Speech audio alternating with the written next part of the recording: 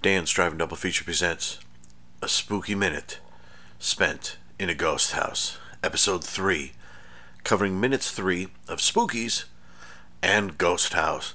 They're both haunted houses, they're both crazy, they're both fun. It's what, Spookies is 85? I think Copper 85, 86, and Ghost House is 88. Thank you for joining me on this. The two films I enjoy, I said before why I enjoy them. We are watching Spookies off of the glorious Vinegar Syndrome Blu-ray, and we are watching Ghost House off of the Scream Factory Double Feature Blue with Witchery. And I forgot to mention something about Ghost House, which I'm going to try to remember to mention this time. But let us, Spookies, where were we? The credits had ended, and we saw an old guy sitting in a room with a coffin with lots of candles around him, talking about the last of the someone or other is about to arrive, and then they will be together forever. And then we see the graveyard itself. We did see, presumably he was underneath this with her, like a breathing, almost like tombstone, not a tombstone, like the covering for a grave, the stone covering for a grave, more like a mausoleum kind of thing, but like sort of breathing with chains over it. And the last image we saw was of a house with the cemetery in front of it, and we saw the house. So let's dive into minute 3, and we are post credit on both of these movies, which is nice. Minute 3 of Spookies.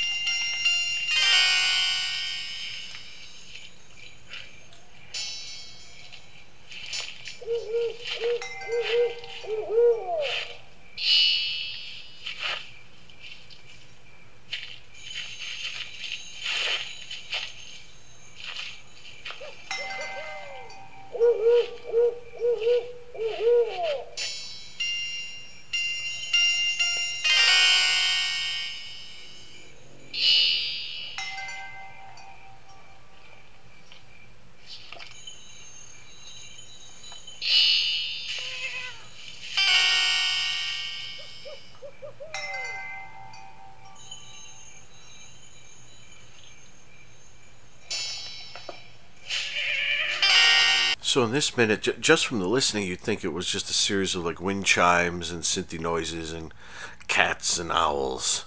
And that's kind of what it is. And someone walking. You hear a lot of really good Foley.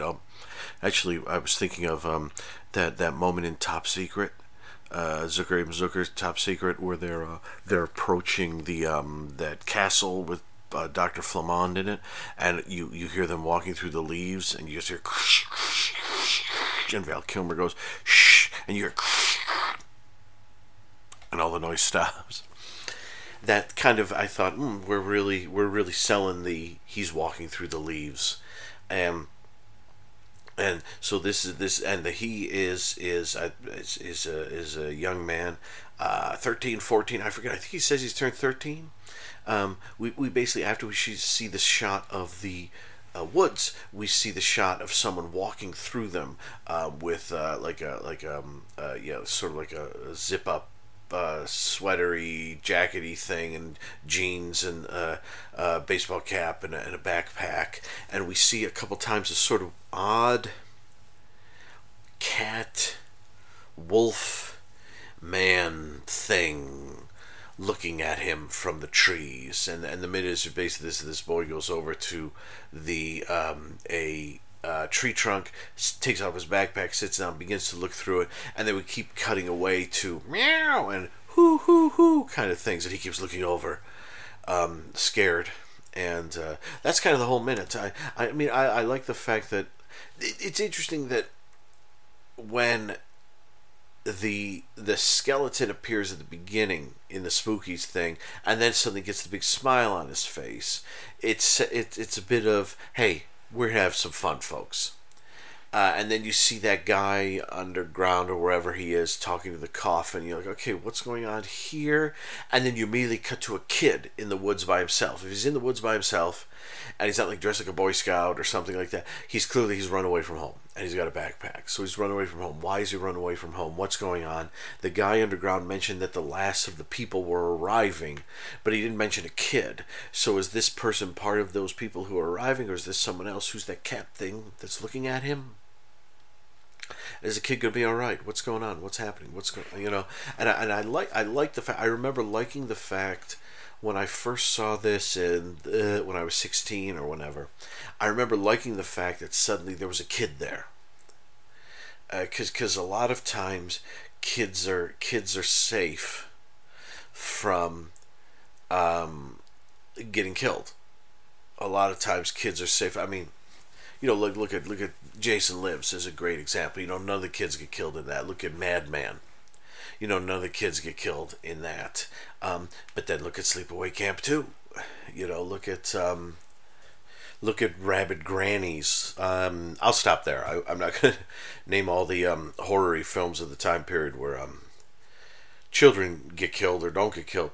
But the fun thing with introducing the kid is that you don't really know at all what the film's going to be about, and you get some vagueness from the speak of the man under the ground or with the coffin, but it doesn't make sense full sense yet.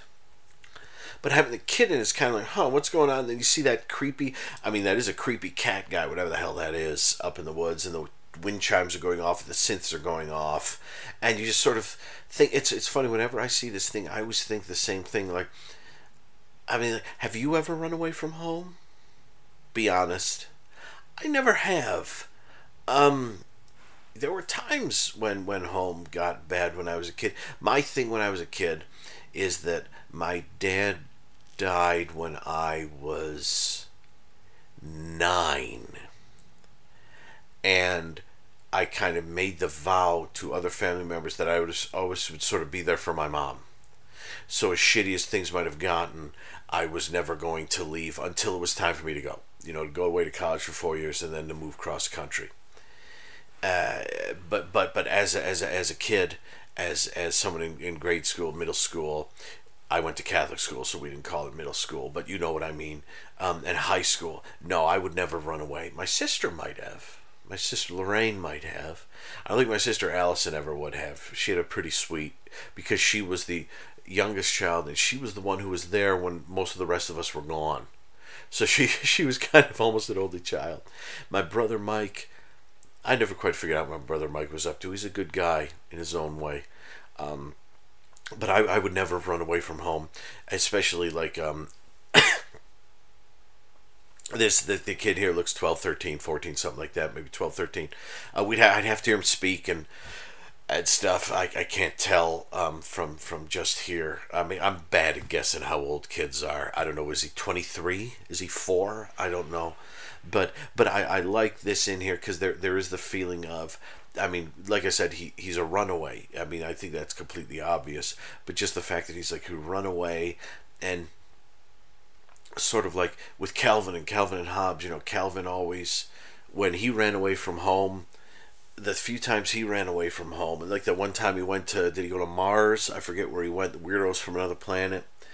When he ran away, he always felt he had enough stuff, and then Hobbes would end up eating all the sandwiches in one sitting, and they'd run out of comics to read and have to go back, or they'd end up like 30 feet from their house and didn't realize it. And so this kid, he's got a backpack full of stuff there, but you're never gonna. I just think maybe there's an inability to think that far ahead when you're that age. If I were to run away from home now, that would be stupid. But if I were to run away from home as a grown up, actually, I would have money that I could access. He wouldn't. This kid wouldn't. So everything in the bag is everything he thinks he needs to survive for however long he's going to be out there. And I get the feeling he probably. I think a lot. I get the feeling maybe that this isn't like Dawn, Story of a Teenage Runaway. This isn't like he's not going to end up on some street somewhere just midnight cowboying it. I get the feeling just looking at it that this is more of a kid who, just kind of the way he's dressed and just kind of the way he looks. And I just kind of get the feeling that, like, he's prepared to be out there by himself for one night, and he completely expects everyone to find him the next day. Some of that could actually be pulled from what happens later in the movie, and I could be just looking ahead in a way that I shouldn't. But that's kind of the feeling when I get when I look at him. His backpack is full, though. I do like that. It isn't like they didn't just put his backpack like half full or something. His backpack is packed with stuff. You can pack a lot of junk in there. I mean, he could have 3-4 days worth of clothes in there. He could have, depending upon what he brought to eat, he could have 3-4 days worth of food in there. He could have a couple of books. It's maybe his Walkman, a bunch of batteries, some, I don't know. But the fact that he's out there in the middle of these woods, let's talk about that briefly. There's a giant cat man. Well, not a cat man. Someone who's a grown man who seems to be half cat or half wolf or half whatever the hell he is. Looks a bit like geez, I forget the character's name from from 1986. They would have been making it around the time this, I think, was released, from the Doctor Who story Mind Warp, or the second episodes 4 through 8 of the Trial of a Time Lord from season 23 of Doctor Who in 1986, with Colin Baker, with Sixth Doctor and Perry, Nicola Bryant. The one with the present day, Philip Martin wrote it, for the present day evidence in the Trial of a Time Lord, where they land on Thoros Beta, and Brian Blessed is there, and Brian Blessed has a... It's not Dorf. What the heck is his name? I'll find out for the next episode. But the Brian Blessed's character, his sort of second in command guy, who they genetically alter into like a wolf kind of person, and that's sort of what this guy looks like, a much calmer version of him, because the character in the Doctor Who episode had the mouth, the jaw was huge, and it was crazy. And yeah, so the kid runs away from home, and he goes deep into the woods. It's funny, you would think at that time, I mean, this was the mid-'80s, and don't do drugs, and, they were warned, don't talk to strangers. So you'd think you'd go into the woods and you'd be safe, but of course this was the time, too, we're growing satanic panic. Of course, the big difference being, like, the don't do drugs and don't talk to strangers, that was actually, you could quantify that shit. But the satanic panic was mostly goofballery. And so I love the fact that this kid's in the woods. I would love to know where he came from, that he wound up in this spot in the woods. It's not midnight yet, but it is almost there. And he's probably been out for a few hours now, and his family, I would bet, are looking for him. And I wouldn't think if he's walking, he's too far from home. And maybe he's in a place in the woods that he possibly has gone through before. Maybe that's why he feels safe stopping there. I don't know. But there is something going on there. And the interesting thing is, and I'll stop here, and we'll go into Ghost House. The interesting thing is, look at the end of this minute, where he is kind of he's kind of crouched down looking in his bag, and then there's a noise, and then he turns and looks. And look in the lower right-hand corner. I'd never seen this movie widescreen until the Vinegar Syndrome Blu-ray came out. But looking right at the same time that you hear, like, I forget if it's the hoo-hoo or the which one it is, but a light goes on. Now, granted, it's probably some sort of error and they didn't realize that light was maybe in the frame, but there is something creepy about the fact that you have this space where there seems to be something going on with an owl and a cat, and we've seen this this kid looks over, and right when the noise comes on, something in the bottom corner lights up. Maybe we'll find out more in the next minute, I don't know, but let's go on to Ghost House right now, because Ghost House, we're inside the house, and we've had another cat howl, and I believe, is it Henrietta the guy's looking for? There's an older gentleman in the house looking for someone, and he heads towards, I believe, a basement staircase.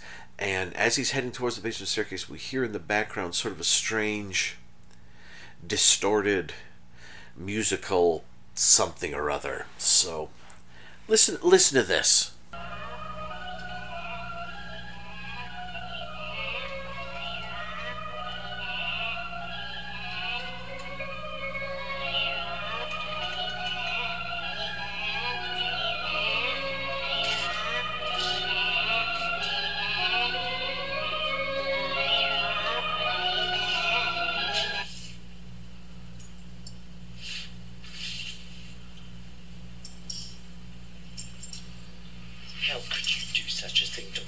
God's innocent creatures. Answer me! On your birthday of all days, you have committed a very grave sin, Henrietta, and you deserve a terrible punishment. Therefore, you are going to remain here in the dark until I say you've had enough. It's Henrietta's birthday, and she killed the cat with scissors. She's a little cutie. She's in her white dress. I don't know how old she is. She looks probably a couple years younger than the boy in Spookies. If he's 12 or 13, she's 10 or 11. I don't know, 9. Like I said, is she 2? Is she 87? I don't know. I honestly can't tell. But she does look a little younger than and she's dressed in white too, and she's crying as she's standing there with the bloody scissors. And so it's a wonderful moment where if she were to run away from home,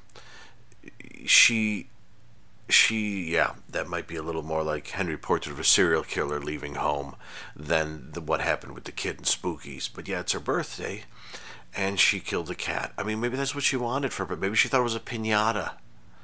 Maybe someone told her, what's a piñata? Oh, you kill a cat and open it up, and all the cat guts fall out, and that's what a piñata is. I don't know. I mean, was that in a movie, like where some kids were like hit like a donkey piñata or something, but the donkey piñata was filled with like a real animal, so when they hit it, like guts fell out. I mean, there's the guts falling out of the bear in Carnival of Blood, but that's not quite the same thing. But the guy isn't happy, and the guy, if that's his daughter, he and his wife waited some time before they had a child. Maybe she's the last child. Maybe she was a bit of a, oops, we're having another kid kind of thing. I don't know. But yeah, the little girl, it's weird, the little girl, you think for a moment that he's going to slap her, but he doesn't, and I'm glad he doesn't. Now, I know that she is an evil little kid. Hey, she just stabbed her cat to death with scissors. I don't think I'm going too far afield to suggest that she might not be the kindest of children. She might be a bit of a bad seed, as it were. But then there's that weird music playing, and the dad has the punishment ready for her. I will say the one thing about his punishment is this, that when I was a kid, her age, I lived on 313 Berry Road in Irondequoit, New York. It was Seneca and Berry. Seneca Avenue, Berry Road. I used to have to go into the basement a lot, and we had a big portion of our basement. We had a big basement, and the big portion of the basement was set off as kind of like a play area, a fun area. I think there was a TV down there for a brief time, but we had all the board games and all the fun stuff, and we had a huge Lionel train set with like 2 train tracks, one on the outside and one that like looped around on the inside, and there was so much fun stuff. And we would go down there during the day sometimes and play during the winter, when we couldn't go outside, or actually I prefer going outside, but we go down there and play with friends. We had games and books and all kinds of fun stuff, and chests full of toys and great things. But if you went down the steps and went to the right, you entered the space where Henrietta seems to be in. The space that most basements are. Washers, dryers, stationary tubs, old tools, ladders, bits and bobs of like furniture that you haven't used, exercise equipment that no one uses anymore, stacks of just random junk. Maybe a closet somewhere. We had a cedar closet in the second house I lived in that smelled gorgeous, and I used to sit inside it in the pitch blackness and listen to heavy metal because I was afraid my parents would get mad at me if I listened to it. But most basements, I think, probably look the way this basement looks, which is just kind of a mess, and it's a place where you store stuff and you do your laundry, and maybe you got a fruit cellar or something. So it's not the fun sort of basement that I had for a portion of my life, and other people have had. Don't get me wrong. I've gone into plenty of basements. For every basement I've gone into that scares the hell out of you, you go into a basement that is just lovely. A good friend of mine, like Matt, when I was in high school, the basement was where his dad and his brother had like their offices when they sometimes went to offices, but most of the time they worked out of home, and that's where their offices were. So you went down the steps, and if you went sort of to the left through a door, you were in the hot water heater, furnace, washer, dryer area, which is always a little dank, which was always a little dusty, which was always needed the lint filter cleaned and the whole room kind of thing, stationary tub, this, that, and the other. But if you went the other way, it was kind of like an office environment. There were a couple little offices. There was a bathroom, and that's like in Barry Road. Like I said, it was this lovely little place where you would go and you would play. And I would spend hours sitting there, listening to books on tape, Christopher Lee reading Edgar Allan Poe, and playing with the trains. But I wouldn't go through that door into the space with the furnace and the washer and dryer and stuff, because that's where the monsters were. And then when we moved into a house when I was a teen, we had an all monsters basement. But by that time I wasn't scared of the dark anymore, and so I was fine going to that basement. But I would say this girl is hanging out in the portion of the basement that I would never have hung out in at her age. So saying that you're going to make her sit in the dark is possibly not going to scare her as much as you think it is. It might bore her a little, and I would bet you, I'm not meaning to be rude, but I would bet you cash money there's more than one way to turn on the lights to the basement down there. It's not just at the top of the stairs. Obviously he goes down the stairs and she's in the basement area, but I would imagine somewhere in that basement there's a light that she can turn on. So unless he's going to the breakers and just turning everything off, she's probably going to have some light down there. And if she just was down there by herself in the almost darkness, stabbing her cat to death with the scissors, do you think she's really going to care? If you go back up, shut the door again, which is already shut, I think, and turn out the lights. Did you hear that creepy music? Where was that music from? I love that music so much. I love that theme so much. It's one of those great, later on when you find out what the theme is. It's a great moment. But yeah, it's this poor dad. I feel like Henrietta did a few weird things, but on her birthday, stabbing her cat to death with scissors. This might be, how long would you have to, what, do you have a book for that? Like, how long would you have to lock your daughter or son or whoever in the basement after they've stabbed their cat to death? You almost think like you might try to bring them up and talk to them for a little bit rather than, I would have just sat out the punishment. Now, I would have kind of peed my pants and just, but there would have been lights I could turn on, or you know what I would have probably done. We had those little windows, those windows like in Black Christmas, Jess, when what's his name is Peter, when at the end of Black Christmas when he's wiping away, and it's those little thin windows that are right on the ground because everything else is underground. He breaks through the window, comes in. I think I probably would have, if I had been trapped in there if I had been made to be trapped in there the way she is, I would have probably gone through one of those windows, because you could open those windows if I remember correctly. Well, they weren't pleasant, but you could open those windows. And I want to say they weren't directly on the ground, but they were there was actually a space dug around them, and maybe a grate or something. I don't know, but I would remember, if worst came to worst, I would have gone up there before the monsters got me. I would have gone through that. I would have done my best to go through that window.